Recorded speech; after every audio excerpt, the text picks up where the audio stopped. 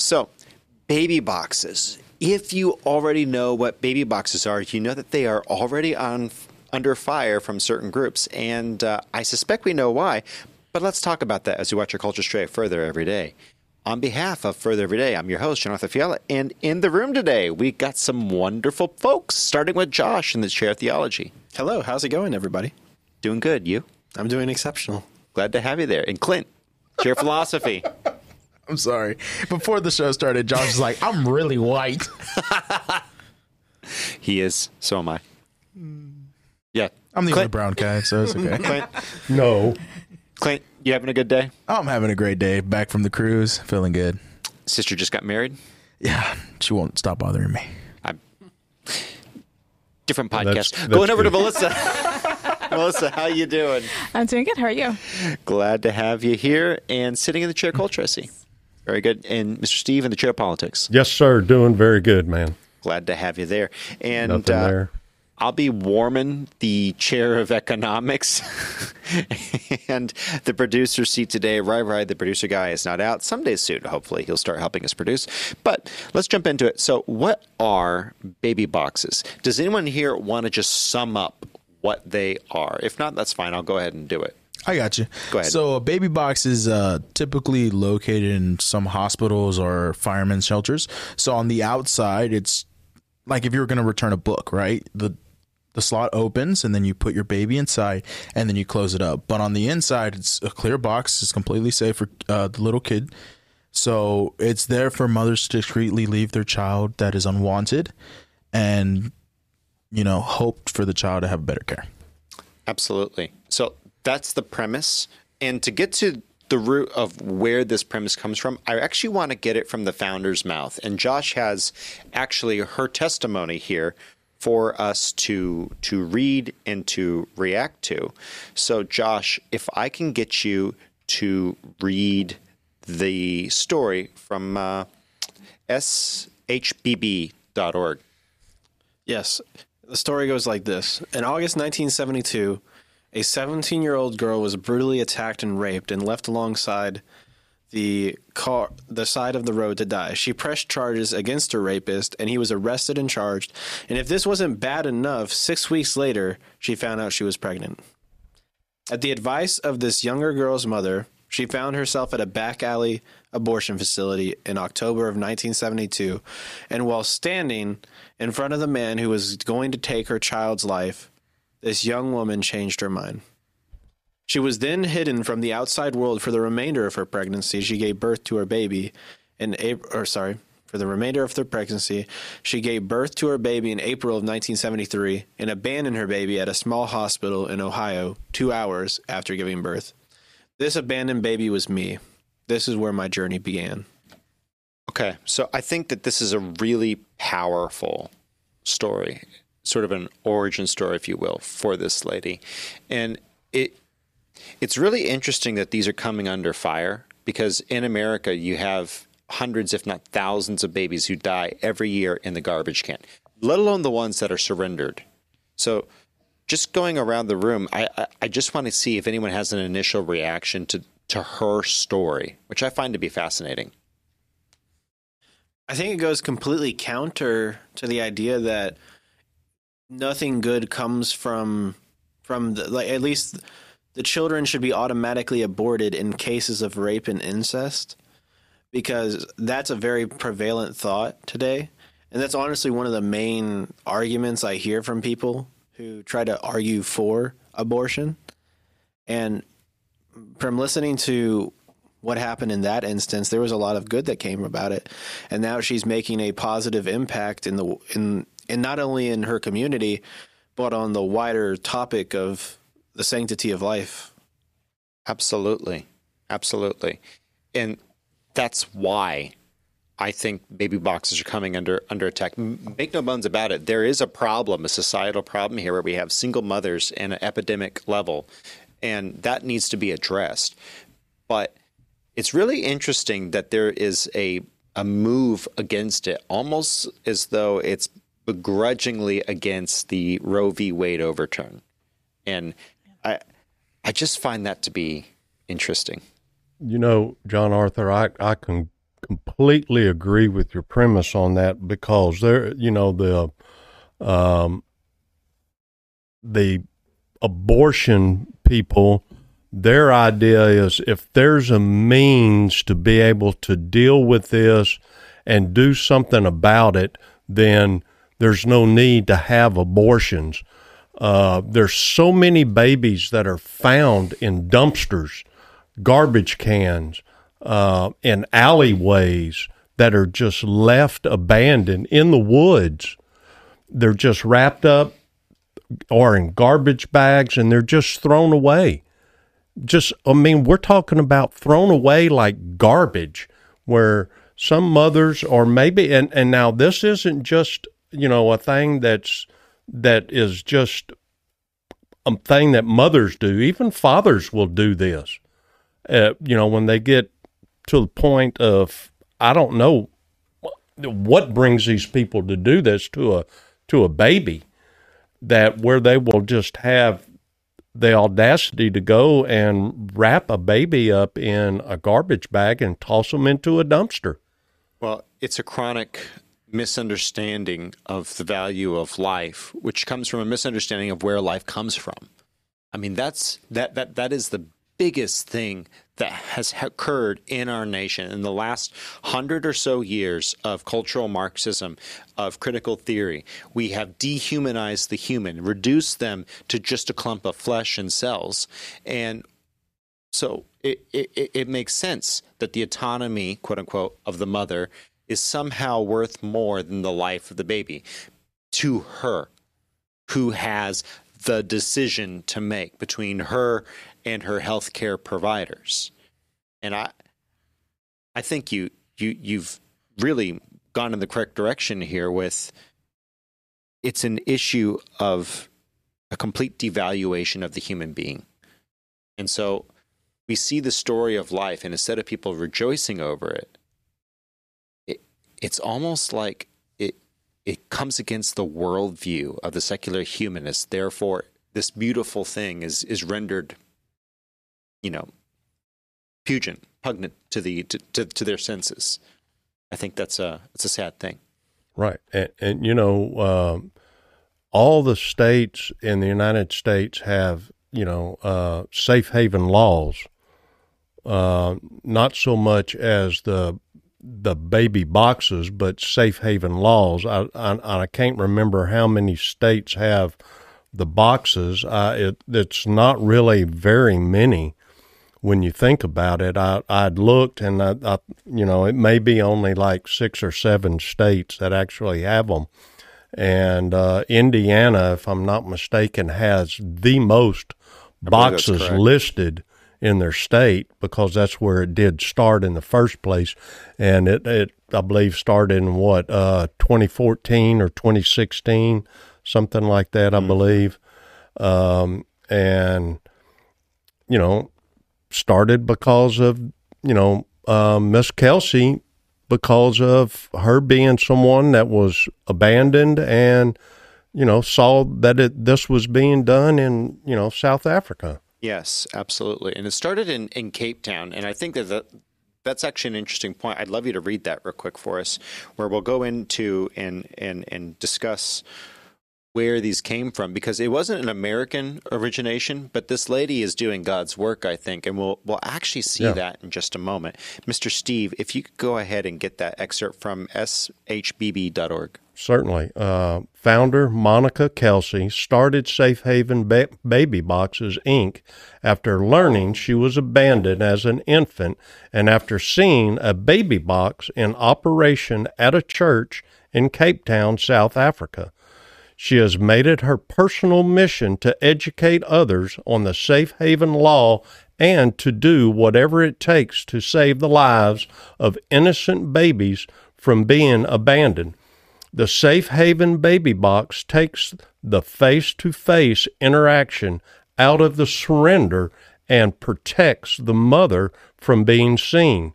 The Safe Haven Baby Boxes organization's primary goal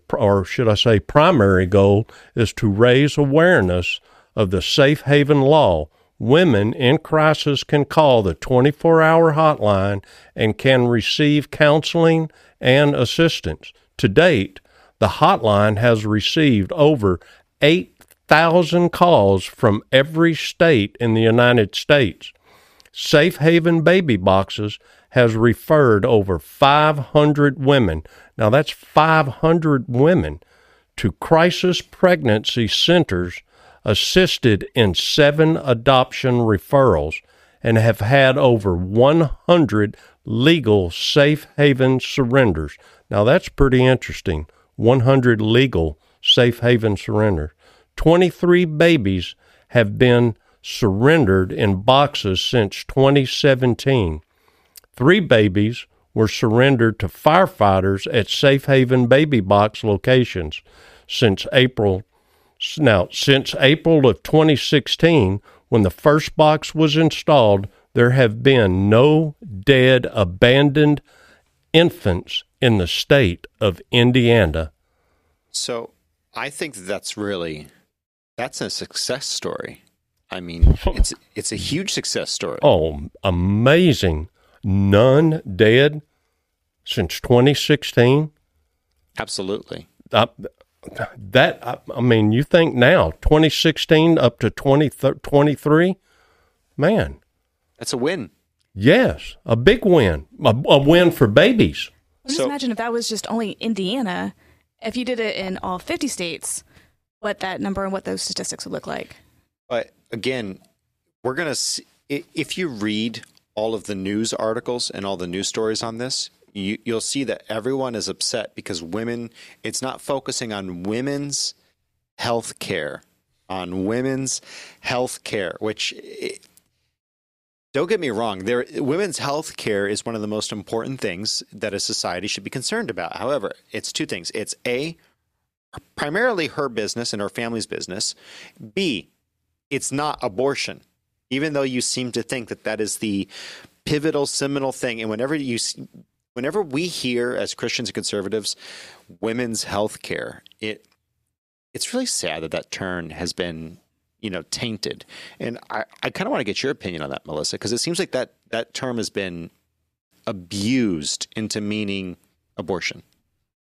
Yeah, and I mean, it's so much more than just abortion. I mean, it's making sure that, whether it's fertility issues or even after you have the baby, making sure that you are safe and you are healthy and the baby's healthy. It goes so much more than abortion. And it's, like you said, it's an abused term, and it's sickening how society has done it.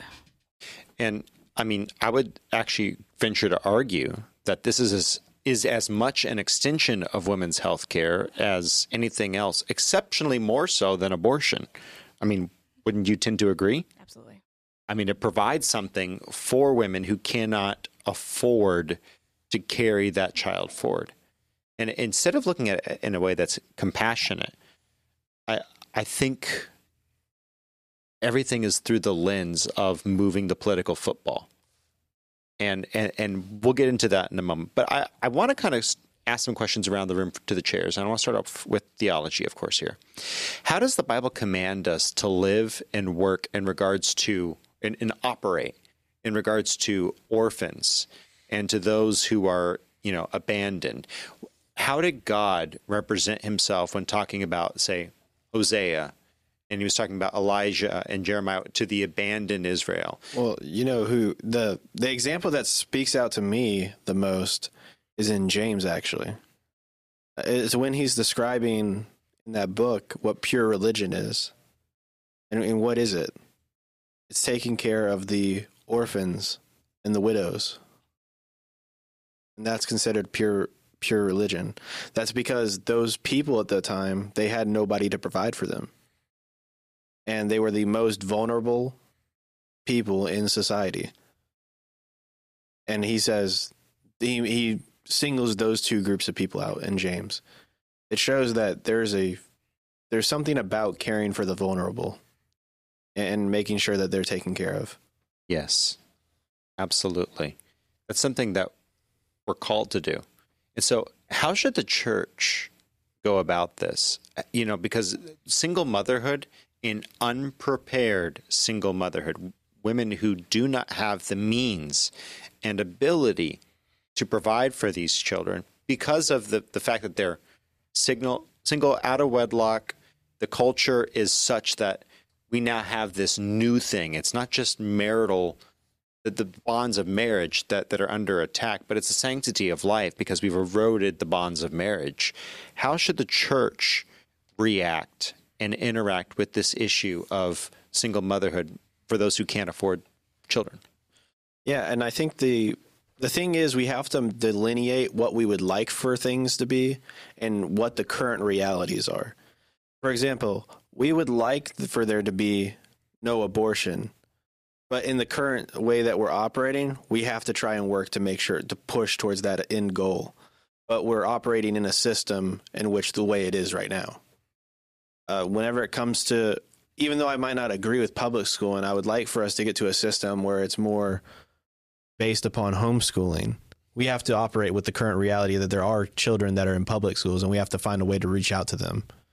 So when it comes to single motherhood, I would prefer that everybody stays in a happy marriage and that they are serving the Lord in that manner. But we also have to operate in the reality that there's situations out there where there are single mothers who have been abandoned. And so with that reality in mind, we have to step up in that regard and assist these mothers. Because what did we just say? What did Scripture just say? They're some of the most vulnerable people in society. And so we have to provide for them not only with finances, but I also think there's a support there that goes well beyond finances. It's a support of an emotional support, almost a spiritual support. It's something. It's a deeper connection there. And so I think that's the best way to step it up, is that we just have to understand that even though we don't like the reality of the matter, the reality is still there, and we can't just ignore the reality. Absolutely. Absolutely. And you really nailed it. Where the church is supposed to be is discipleship and mentorship to these women. And when we cannot be that for whatever reason, because of where she is and because we haven't met, because we haven't connected, we need to be the first ones on the line saying, give us the baby. We need to be the ones saying, okay, do not destroy this child's life. We will take that child. And that's a lot to say, by the way. That's really hard. And I guess that was kind of what, if you could get the hint of what I was saying, don't excommunicate these single mothers who are coming in through your door because you disagree with the way that they're living. Instead, why don't you help them out where they're currently at and just take the situation from there? Because I think that's sometimes, like I said, that's the kind of the way it's really easy to think about it, is that, hey, I disagree with this, so I don't want to go along with this. But at the same time, you also have to acknowledge that we are in this current predicament. Absolutely.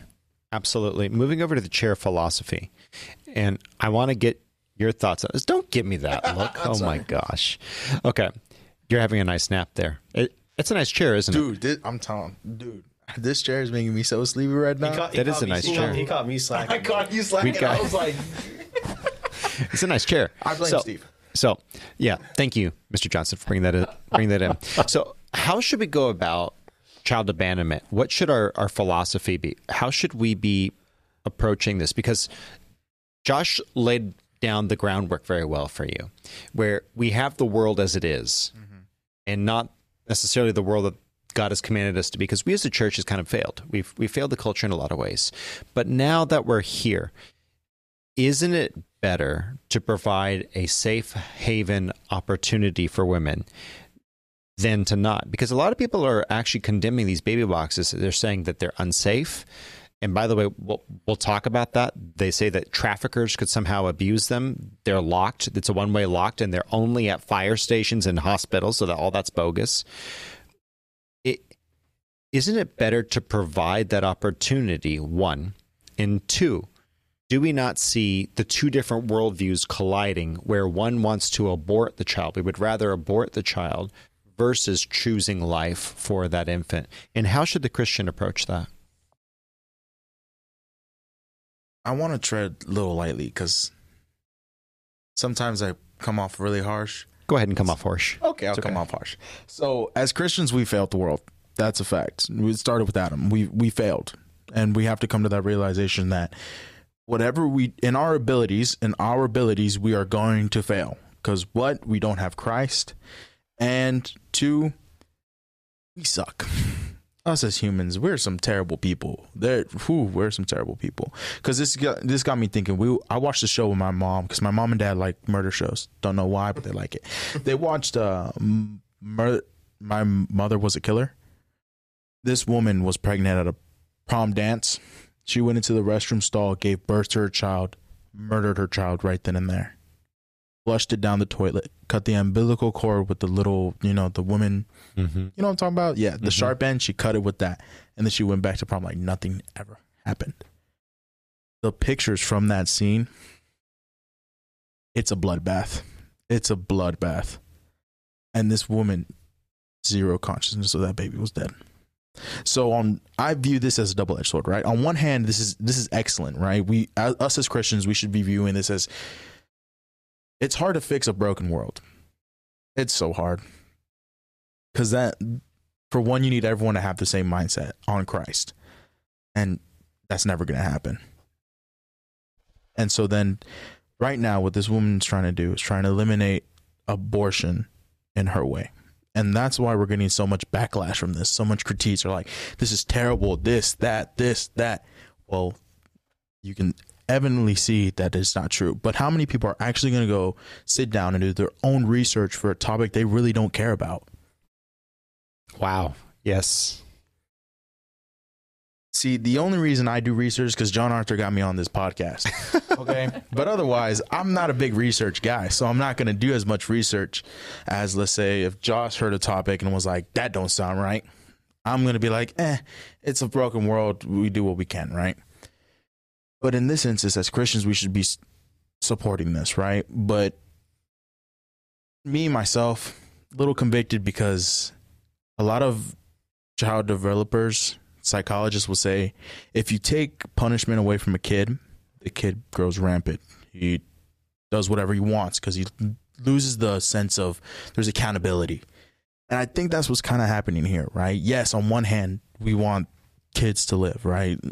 Amen. Praise the Lord. But on the other hand, these women are not taken accountable of their actions, right? Because most of them are out of wedlock.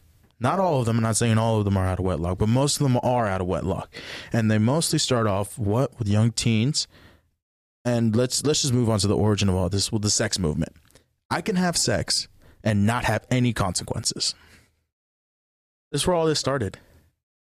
And I think as Christians, we should be not worried about it sounds really bad.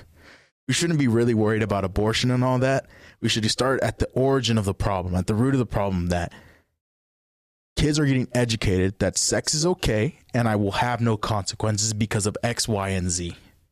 Because I can either abort the child, I can drop it out of baby box, and I will have zero repercussions. Yeah, and to flush out your idea, I think what you're saying is that abortion does matter, but the origin of why that matters is because of these issues, and the origins of why these things start to happen is because of those issues. If I'm hearing you correctly. Yes, correct.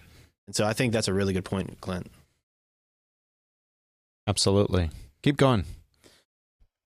So to go back to the question as what should we do right now as Christians?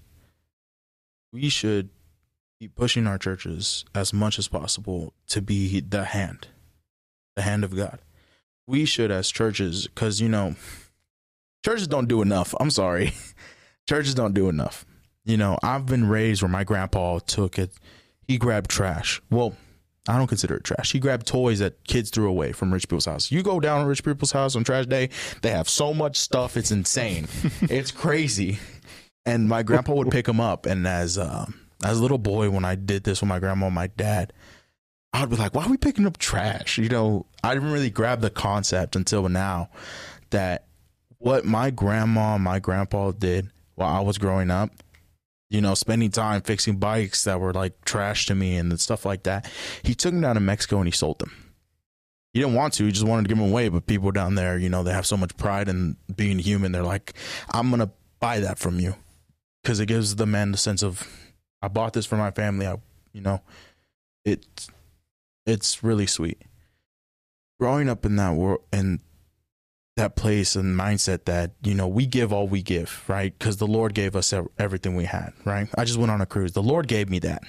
He gave me the ability to go on a cruise to these places and celebrate my sister's wedding.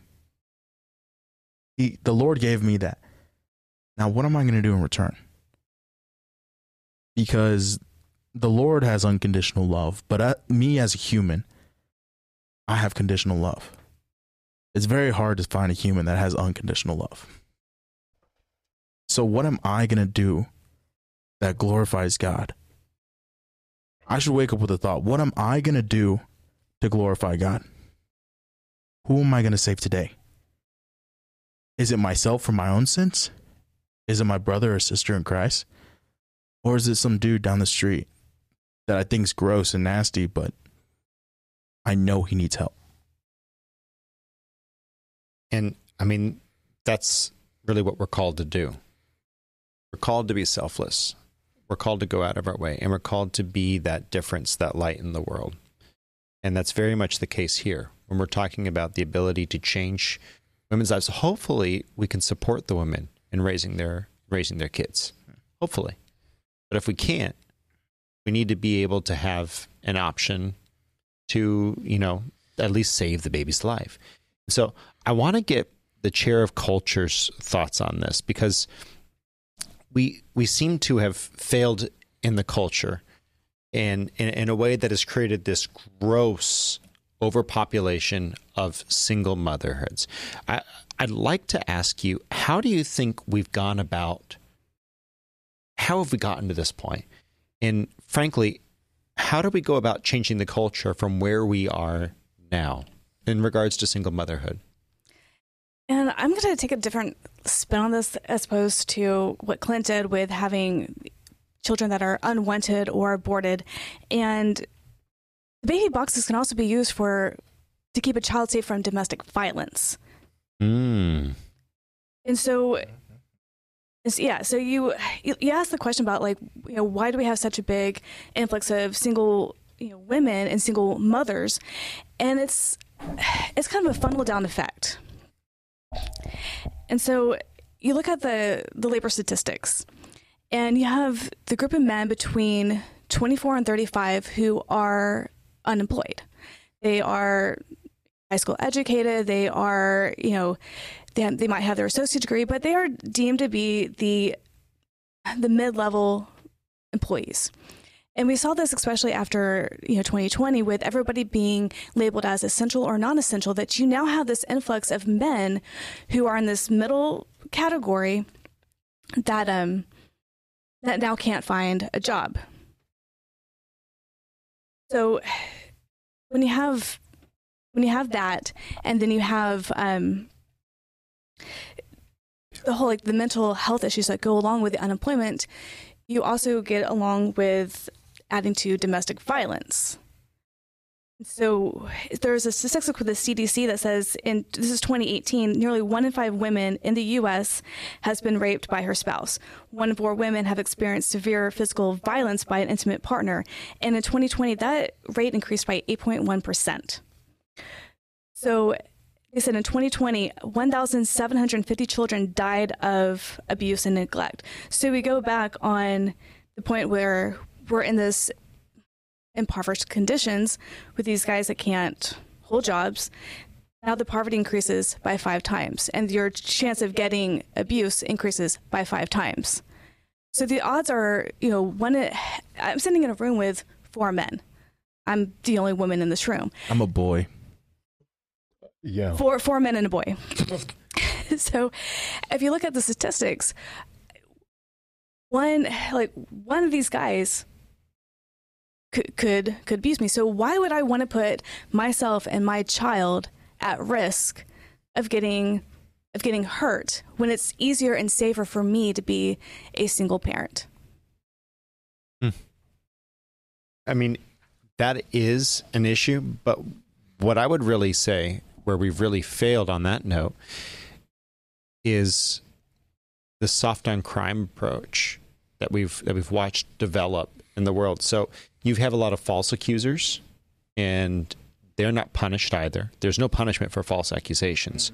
But, so you add that to the fact that we are weak when we have a man kills a child, his own child, and he gets 10 years in prison. A man kills his own child, he gets the electric chair. I'm sorry, make it as long and as slow as you can. Nah, I say we should just hang him. Hey, yeah, I'll go with you. I'm on good that. with either of those, right? I'll go with you on that. So what I'm saying is I agree with you, but that's not the primary issue. That's a secondary issue. That's because justice has been so freaking slow. It's been because justice is so freaking slow. And the crime of domestic abuse has been diluted with false claims and false claims that aren't punished. But more importantly, it hasn't been punished. In Houston, we have a law on bail reform that was suggested purely because the man who was the abuser got out on bail. See our last week's episode on this, by the way.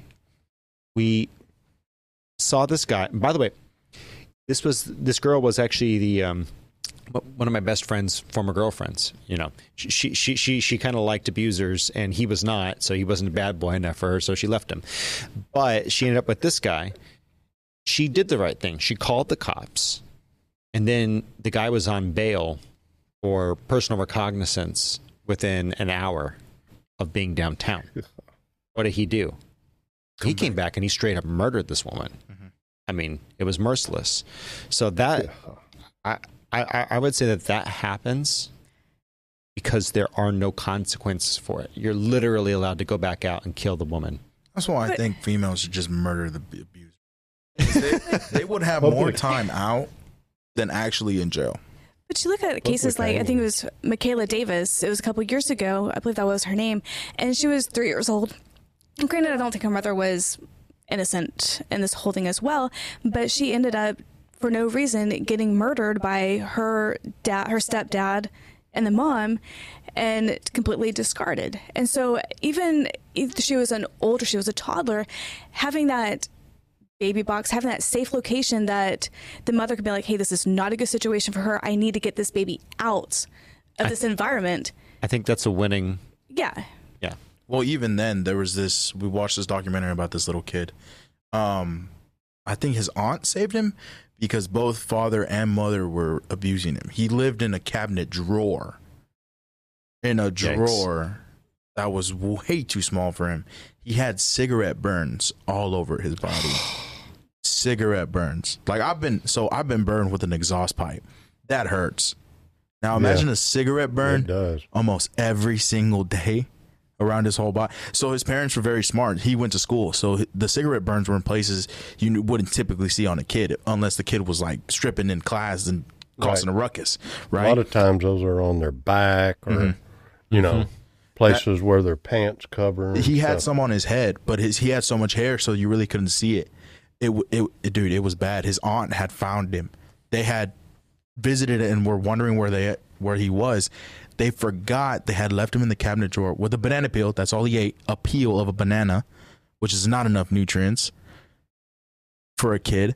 No, they had found him in there accidentally because his parents forgot to let him go and play around with toys that he did 30 minutes when his aunt came over, maybe once a month, I think it was. It was terrible.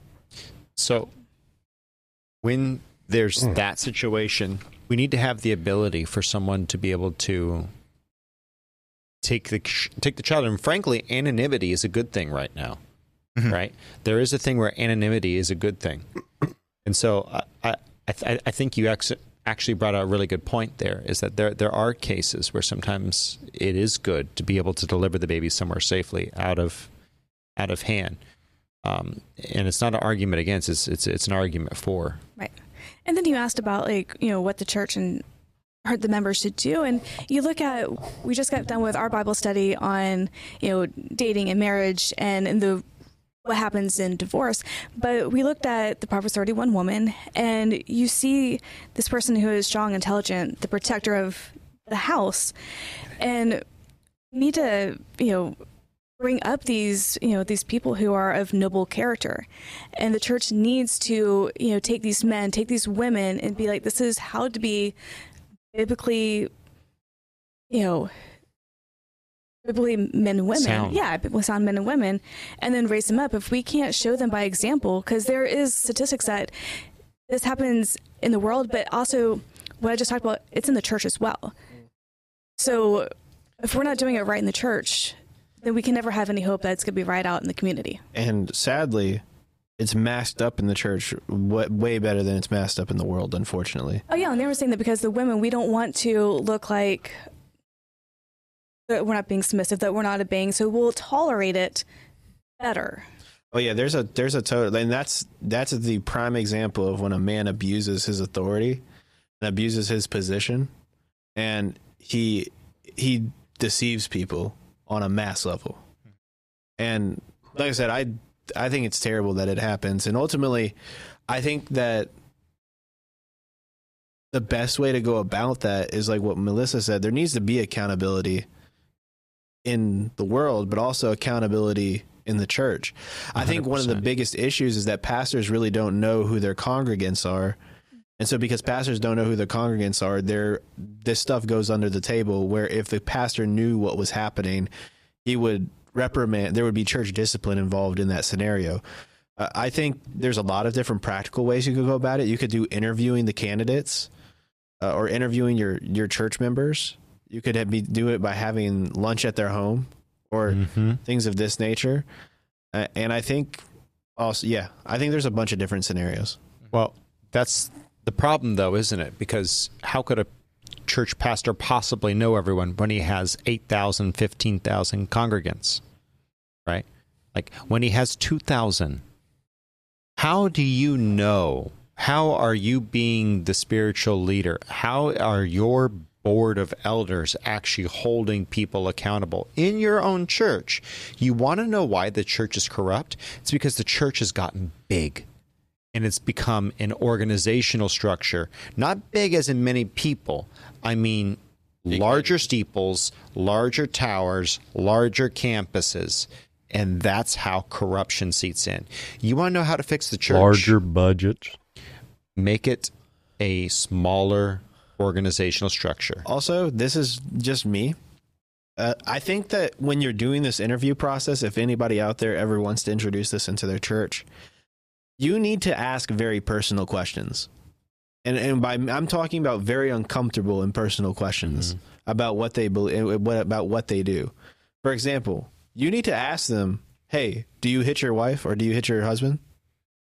I think, do you watch pornography or do you do? I think you should ask these types of questions, because ultimately, how you treat your wife is if your wife is your most important and it's the number one person you answer to, and this is the way you treat her. And that's not the only type of questions I would like. There's obviously a whole row of personal questions I would ask, but if they're not respecting the person they live with on a daily basis and the person that they came into covenant with, then I don't know how they can possibly respect the rest of the body. You know, I can guarantee you, if you have both the husband and the wife in the same room and you're asking those questions and you ask the wife that question, her answer is going to be no. But her reaction? She'll her say reaction no. might tell you a lot. If you're good at reading what's going on, because if she has lived under that type of oppression for years and years, they're really good at hiding it. You would be surprised how good people are at hiding things, especially women that have been abused for years and years, and they are very good at hiding things, especially physical or mental abuse, and they're very good at hiding it. And the only way to really get good, honest answers is to do it in an atmosphere or in a situation where it's just one-on-one type questions where you can really see how that person reacts or get a reaction or an answer from them, because if they act the wrong way or the reaction is the wrong way or the answer is the wrong way, when that pastor leaves, first thing that's going to happen is they're not going to be going to church the next week, because she's going to have a black eye or a busted lip or a bruise on the face, or something's going to happen to her. Also, guaranteed. I also, whenever I think back to even scripturally, I think back to James, and what he was preaching on was about the prayer scenarios where you would be praying for other people. And in those scenarios, in order to be praying for those people, it's about knowing what the other person's going through. It's about knowing what the other person's doing and what their struggles are. And that's a key component of it. In these scenarios, how are we supposed to act and pray on something if we have no idea what's happening with other people? Right. And so I guess that's the whole purpose, is that the church really needs to get to know each other a lot better. Agreed. And if we really if we don't come to know each other, a lot of stuff is going to slide under the table. So that leads us over to the chair politics, and I want to get your thoughts, because when we see this imperative to protect the orphaned, and when we see that there is a society that is having some severe issues because we've lost the theology, philosophy, and culture, there are critics of the baby box phenomenon and of safe haven laws, and their primary critique of the bill in Indiana that actually started this lady's particular story that was been the most successful, 23 babies saved. And again, it's a small number, but guys, every life that's saved is so much better than not. And there are literally hundreds and hundreds, thousands in Indiana in the last few years who've actually been saved as well, but not necessarily directly through the boxes, through the campaign of safe haven laws. Critics of the bill, however, say that, and this is from the Chicago Tribune, link in the description below, they claim that it would decriminalize the act of mothers surrendering their babies. Although safe haven laws already pretty much protect such mothers, they claim that also the convenience of these boxes may prompt mothers to relinquish their newborns without fully thinking of what they're doing. Well, if you're leaving your baby in a box or in a trash can, rather, that's on the street, I don't think you're really thinking about that much about the baby anyway. So what do these laws do from a political standpoint, and how should the Christian be looking at these from a theological, political standpoint? Well, what we can look at is the fact that, theologically, it's just like what we've talked about. And I'm sure the way one time when Clinton here brought up about hanging a millstone around the young ones' necks, when you cause them to make them stumble, you might as well put a millstone around your neck, throw yourself in the ocean. But the thing is that what we're doing is we're causing that to happen if we're not doing anything for these children as the church. If we're not doing anything for them, that's what we might as well do. And it's a sin of omission, right? Correct. It's like the pastor was talking about today in a sermon. Paul prayed about this thorn in his side that he was having. It's the prayer, you just don't pray one time and go, oh, well, Lord didn't answer my prayer. Oh, well, I just might as well give up. No, it's fervent prayer. You pray and you pray and you pray and you pray and you ask for God's will, and you will be giving grace, not in your time, but it will happen. And he's going to do for you so that you can do his blessing, not your blessing, but he's going to give you grace through that, to go through that, and to make your way through it so that you can do for him what is best for him. Not what's best for you in this life, but what's best for him to serve him. And the thing is that we're doing what's best, and these laws are what's best for the babies, not what's best for the mothers. And what these women are thinking about is, I got to do what's best for me. I've got this child, but I don't want this child. Okay, you don't want it. Okay, that's fine. Carry it to term. Go put it in this baby box. Let somebody else who can't have a child, who's willing to take that child, rear that child as their own, and love this child and raise it up. Not kill it like you're thinking about wanting to do. Because you'll kill it at whether it is 6 days, 6 weeks, 16 weeks, or 6 months, whatever the law allows, because you're willing to do it anyways. They got late-term abortions, man. They'll do it at 8 months, 9 months. Dude, that's insane. I mean, like, you're already at the end of the road. You Why know, not keep we're going? talking 9-month-old baby. Come on. You know what I mean? And these safe haven baby boxes are set up so that they lock, and within 3 minutes, someone will be there to rescue that baby out of that box. The alarm goes off, and within 3 minutes, someone will be there to retrieve that baby. If it's during the winter, it's heated. If it's during the summer, it's cooled.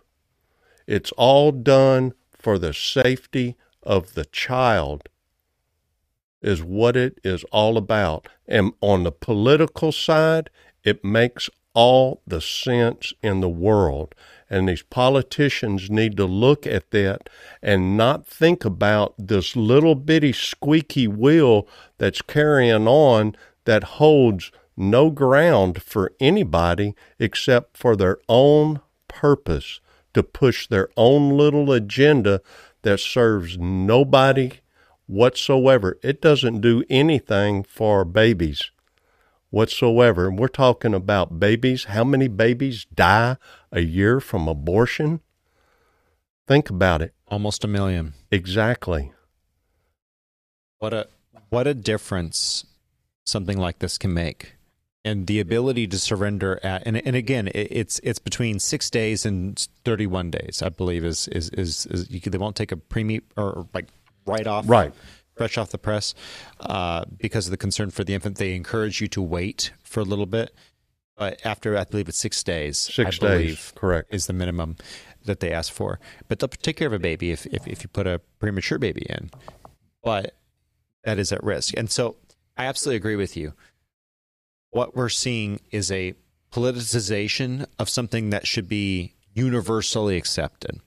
When we have a mom who's not able to take care of her kids, maybe she wants to take care of this kid, maybe she really does, but for whatever reason, she has to surrender this child. Right. We want to give her that option to be able to do it. If for some reason she can't surrender it to the hospital, by the way, you can surrender your baby to the hospital. You can surrender it to, there's a legal system to go through this. Mm-hmm. But now they're saying, look, if mom somehow just cannot do it face to face, here is also this one more option, and we are watching and waiting for the baby to come in. And again, the critics will say, well, the baby could die in the incubator. Not in 3 hours or less, not unless the baby was already in severe medical, condition. Right. And they say that child traffickers could steal the baby. No. They're locked. Once a baby's inserted, that box is full. You have to wait, lady, to put your next baby in. You got to wait 3 hours, or less. There's a wait limit. This stall is full. Okay, there's already a baby in here. So, yes, that's a downside. There's not enough of them. Okay. But all of the objections are preposterous.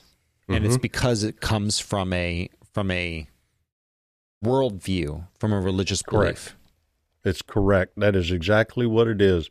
It's a complete worldview of what is best for me. I want what I want. My needs are not my needs, but my wants. Correct. It's my wants. I want.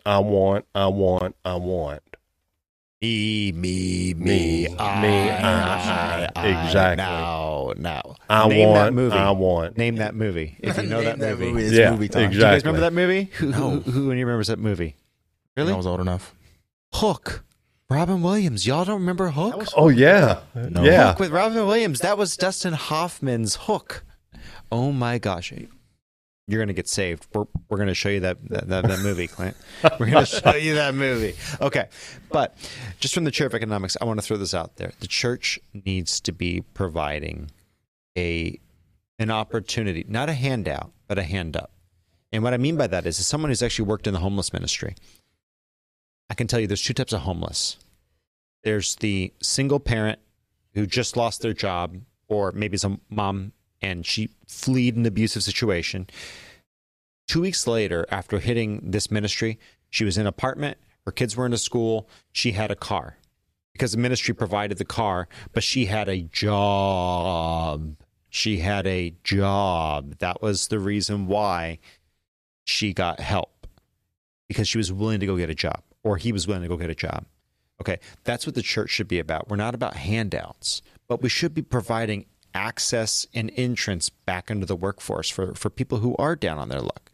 And we should be providing rehab and healing. And by the way, some of these grief share ministries, some of these other ministries to help you, say, recover from an abortion, those are things that churches should do too. Those are things that the church should do. And if the church was more about that business, I think we would see less poor single mothers who were having to make these decisions. So I think from the political chair, absolutely right. We should be providing that. From the economic chair, the church should be providing that as well. Now, kind of switching gears here. So some of you do not know yet. Uh-oh. We are going to be reacting to something today. Oh my gosh. And I want Clint knows. Reaction. Clint knows. But we're going to be reacting to what the potential future artificial intelligence that's going to be running Google and Bing. Mine's going to be named Bob. You're going to name yours your baby or your AI? My AI. Your not AI. baby. You're going to name your AI Bob. You're going to name your AI baby Bob? Bob baby. Okay. So 10-4 hot. I feel the beams What coming are you in. talking about here, huh? Why did you put? What's your name on that thing? oh my goodness. Okay. What's your name? Okay. Why did I what? Put your name. On what? On this thing? On my thing? Chat GDBT. Did it? What's your username? You have usernames? What is No, this, a gaming that's not a channel? username. I don't know why it has FU, but I promise that was not intentional. Oh, I'm not. I didn't put it there. I swear. Okay. I swear. Wait, Okay. I don't see that. But no, it's okay. Doesn't matter. So we asked ChatGPT, which is now loading. One moment here. One moment. Oh, don't be that way. Come on. Come on. Don't disappear on me. Oh my goodness gracious me. Dude, I don't One see moment, that guys. nowhere. One moment. One moment. Let me see if I can get this. 1 second. I have to go underneath and fix something. So as we're waiting here, guys, Hitting the flux capacitor. Yes. one Flux thing I think capacitor. Working. Man, I left mine at home. See if we can get this to work. The internet is just being rude today. So as we're waiting for that, I have one thing Be to say. rude. go ahead. As you know, I don't think. Well, I barely noticed it. Well, Mr. Steve talked about it. Self-gratification. That the world is now revolving around self-gratification, which I think that's the problem most today, right? Everything's about me, not about you, right? I feel like the church failed. Well, no duh. But honestly, I feel like the church is too worried about itself to do anything. I'm a little new to this church politics thing. I'm not the way I was raised. It's like I'm kind of straightforward. Not a lot of people like me. Not a lot of people like my mom because we're kind of the same way.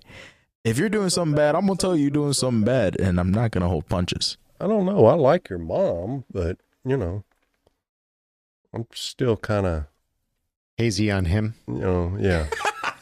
Oh, that's hater. No, but honestly, like, I feel like the church is stuck in the world. They're too worried about the self-gratification part. They're like, well, let me just do this a little bit, because if I do too much, we're going to get too much attention, and then bad stuff is going to happen, and they're too worried about the consequences of the world. Not about Christ. Not if I do this in the Christ name, he's going to provide for me all the way through. No matter if the world is going to take away my taxes, all mumbo jumbo, the rest of politic world, I really don't know about most of it.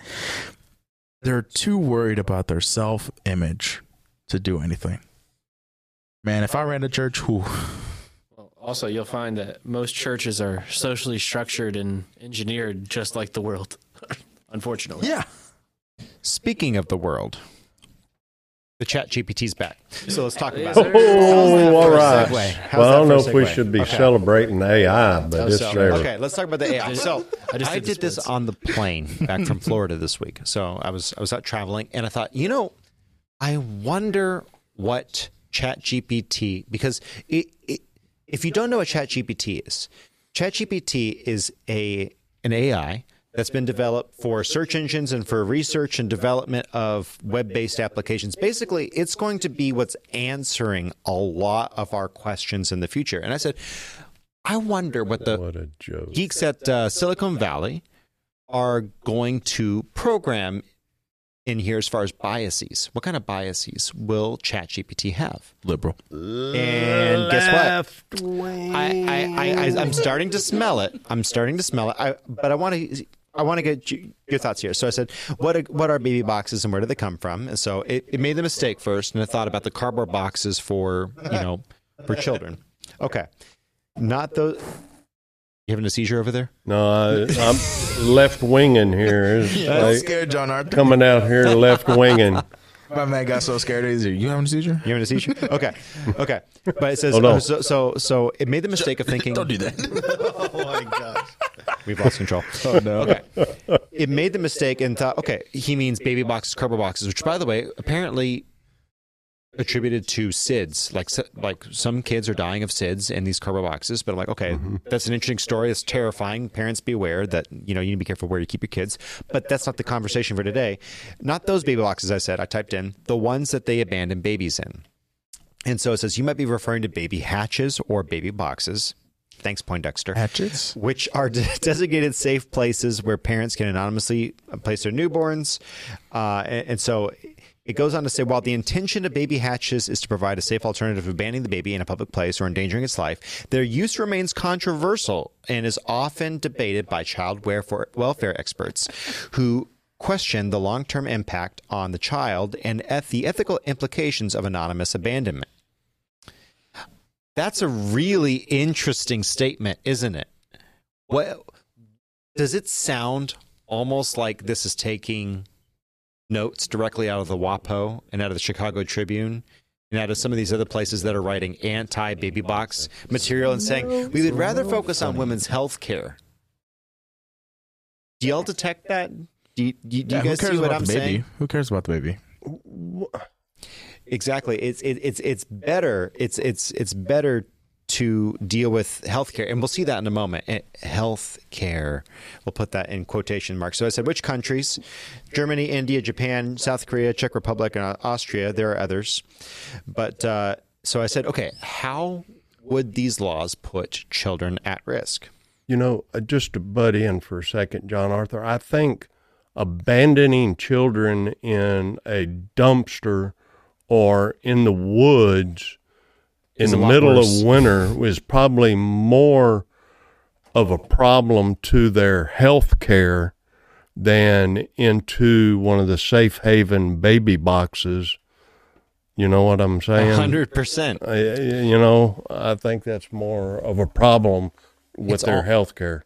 It's almost like it's more of a political football issue. Or abortion is more of a problem to their health care. If they're so worried about long term, why didn't they wait for COVID vaccines to be tested further on? On especially when they demanded that it's being done on 18-month-olds, right? Yeah. Like, that's nuts. So legality and implementation of baby hatches can pose risks to children in several ways. Lack of follow-up care. If it's abandoned in a baby hatch, they're literally going to be at a hospital or a fire station, as opposed to a dumpster. Where the raccoons can take care of it. Exactly. Yeah. And you have hundreds or thousands of kids, depending upon the year, lost every year to abandonment in unsafe environments. So why would the AI structure itself this way? We're really pivoting here, okay? But I want to get you guys to just pause for a moment. Why do you think the AI is just a machine? It takes in for what goes in comes out. It's kind of like a human in some ways. Like it can only put out what has come into it. So what do you think this AI is basing itself off of? Or what do you think they're basing it off of? I'd just like to say one thing here on this issue on what you said, and what Clint here also said about the raccoons, and I know Clint works at a food place, manages one. For years, when I was younger, back in my 30s, I managed restaurants. I ran off more raccoons out of dumpsters than I ever did out of my deer camp lease. Yep. Now, you throw a baby in one of those, what do you think's going to eat them? Dude, the raccoons are You know ravenous. what I'm saying? Yeah. And they will eat meat. They will eat meat. Oh, they eat live stuff. Melissa, I see you deep in thought there. It's almost like it's getting it all from left-wing publications. Oh, yeah, because when you look at the algorithms, whenever you do a Google search, there's more of the left-wing media out there than the right-wing. So you're going to get heavily biased. Exactly. And it's hard to get around it. So this AI is going to pick up what are the most sought after searches? What are the, what's out there? Correct. And it's so one-sided that you can't get a biased review. And so it continues. And again, we asked it a bunch of questions, and I guess we're not going to be able to get through all of them today because we do have to wrap. But I asked him what the primary reason for infant abandonment: unplanned pregnancy. When a woman finds herself pregnant without having planned for it, she may feel underwhelmed, unable to cope, leading her to abandon the baby. Okay, that's fair. Lack of support, social stigma. Okay, all these things are actually correct, and so fair.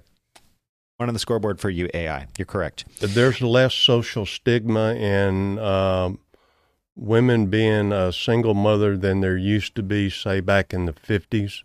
Yeah. You know what I'm saying? Or but 60s. It still is a thing. Why do a lot of pastors have their daughters abort their kid? So what does ChatGPT say when you put "Does God exist"? Oh man, dude, we'll do a whole video question. on that. Seriously. Like and comment if you want a video just on ChatGPT theology. We will do Oh, that. my gosh. We will do that. That would be fantastic. And in That'd be fact, I funny. might do a couple of solo videos just on that. But because I've been thinking about doing that for a while now.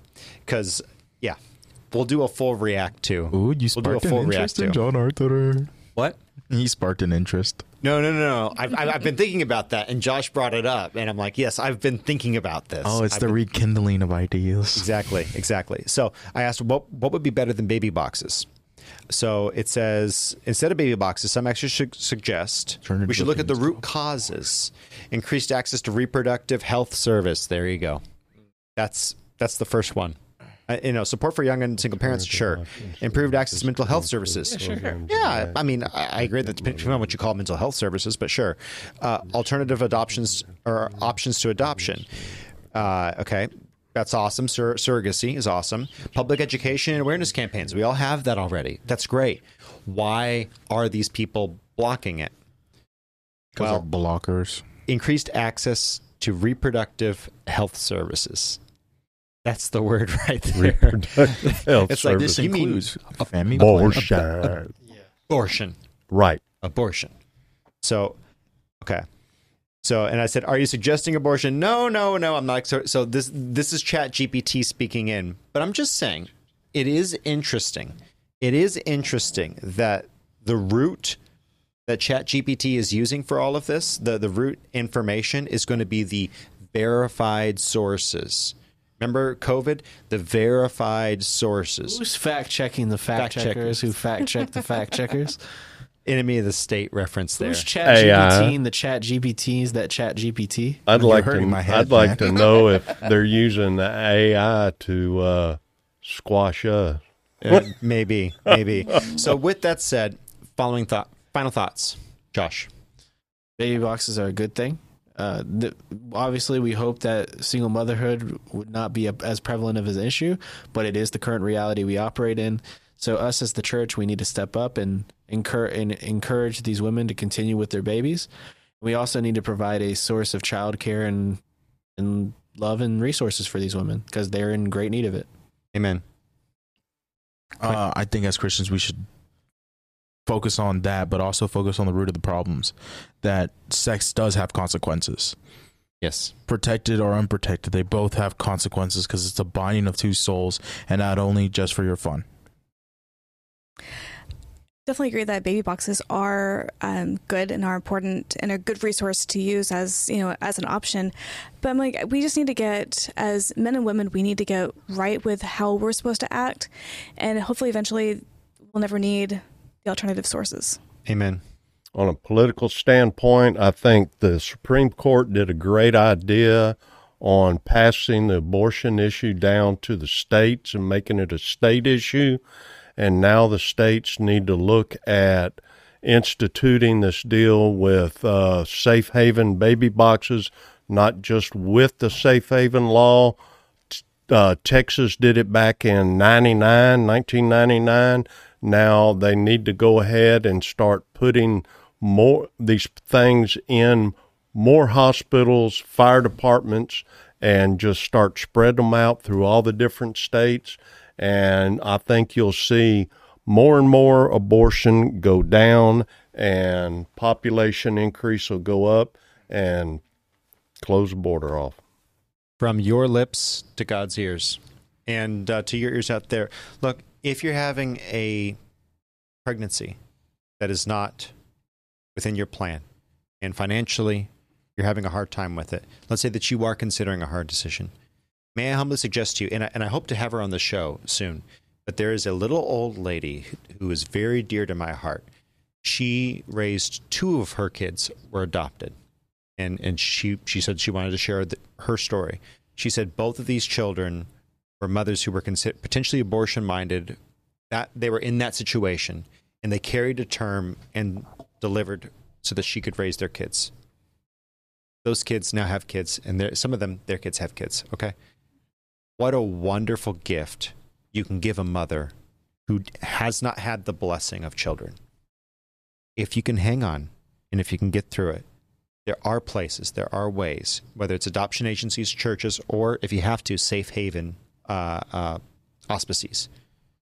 You can provide that child with life and someone with a child that they would love to have. If you like this podcast, like, comment, share, subscribe, all that good stuff. Share it around. Thank you for the views. And YouTube, we see what you're doing. We're watching 1,000 views die all at a time. They just disappear. Thank you for letting us know we're in the right direction. If you are on audio, thank you so much for over 160,000 downloads as of February 5th, 2023. Thank you so much. We are humbled and honored. We are on YouTube. We're also on Rumble. Rumble, we see you there, 60 some odd subscribers. Thank you guys. And Yes. With that said, got nothing else for you. Love you. Bye-bye. Bye. See you. All right. If you're still here, you are super listeners, or we put you to sleep. Going around the room, we haven't done this one in a while. I think this is a new crowd. Do something totally random. What is your favorite flavor of ice cream? Josh. Give me that mint chocolate chip, boy. Come back to Clint. I'm lactose intolerant, so it's a no for any type for me. But That's unfortunate. wait. There is coconut There's vegan ice cream. Oh, it's not this. It's Good. Can you eat vegan ice cream? Have you been to Brewster's? What? I'm gonna take you to Brewster's so you're gonna have some fix good vegan ice cream. Or Handel's. Somebody Handel's has a slapped really that good boy over there in the non-dairy head. Steve Johnson. Mine, man, it has always been just regular vanilla, but Bluebell original I knew it. vanilla, homemade vanilla, Clint. buddy. And mine's Shotgun. gonna be umboli. Umboli. Umboli is so aguas frescas is Bully. you know, my favorite is agua de sandia, which is watermelon juice. And then you take that juice and then you freeze it, and that's how we have it. Melissa, he's Mexican. Don't give us that Yeah. look. Anyway, I would say Bully, I would say bully. strawberry cheesecake. Strawberry Bully, cheesecake bully. is one of my Aren't you favorite. extra? Oh Bully, my bully. gosh. Sounds good. It's really can have it. good. So tell us in the Bully, comment section bully. down below what your favorite flavor of ice cream is. And with that said, we love you. Goodbye for real, man. Toodles. Bully, Sorry, bully. Pastor Tally.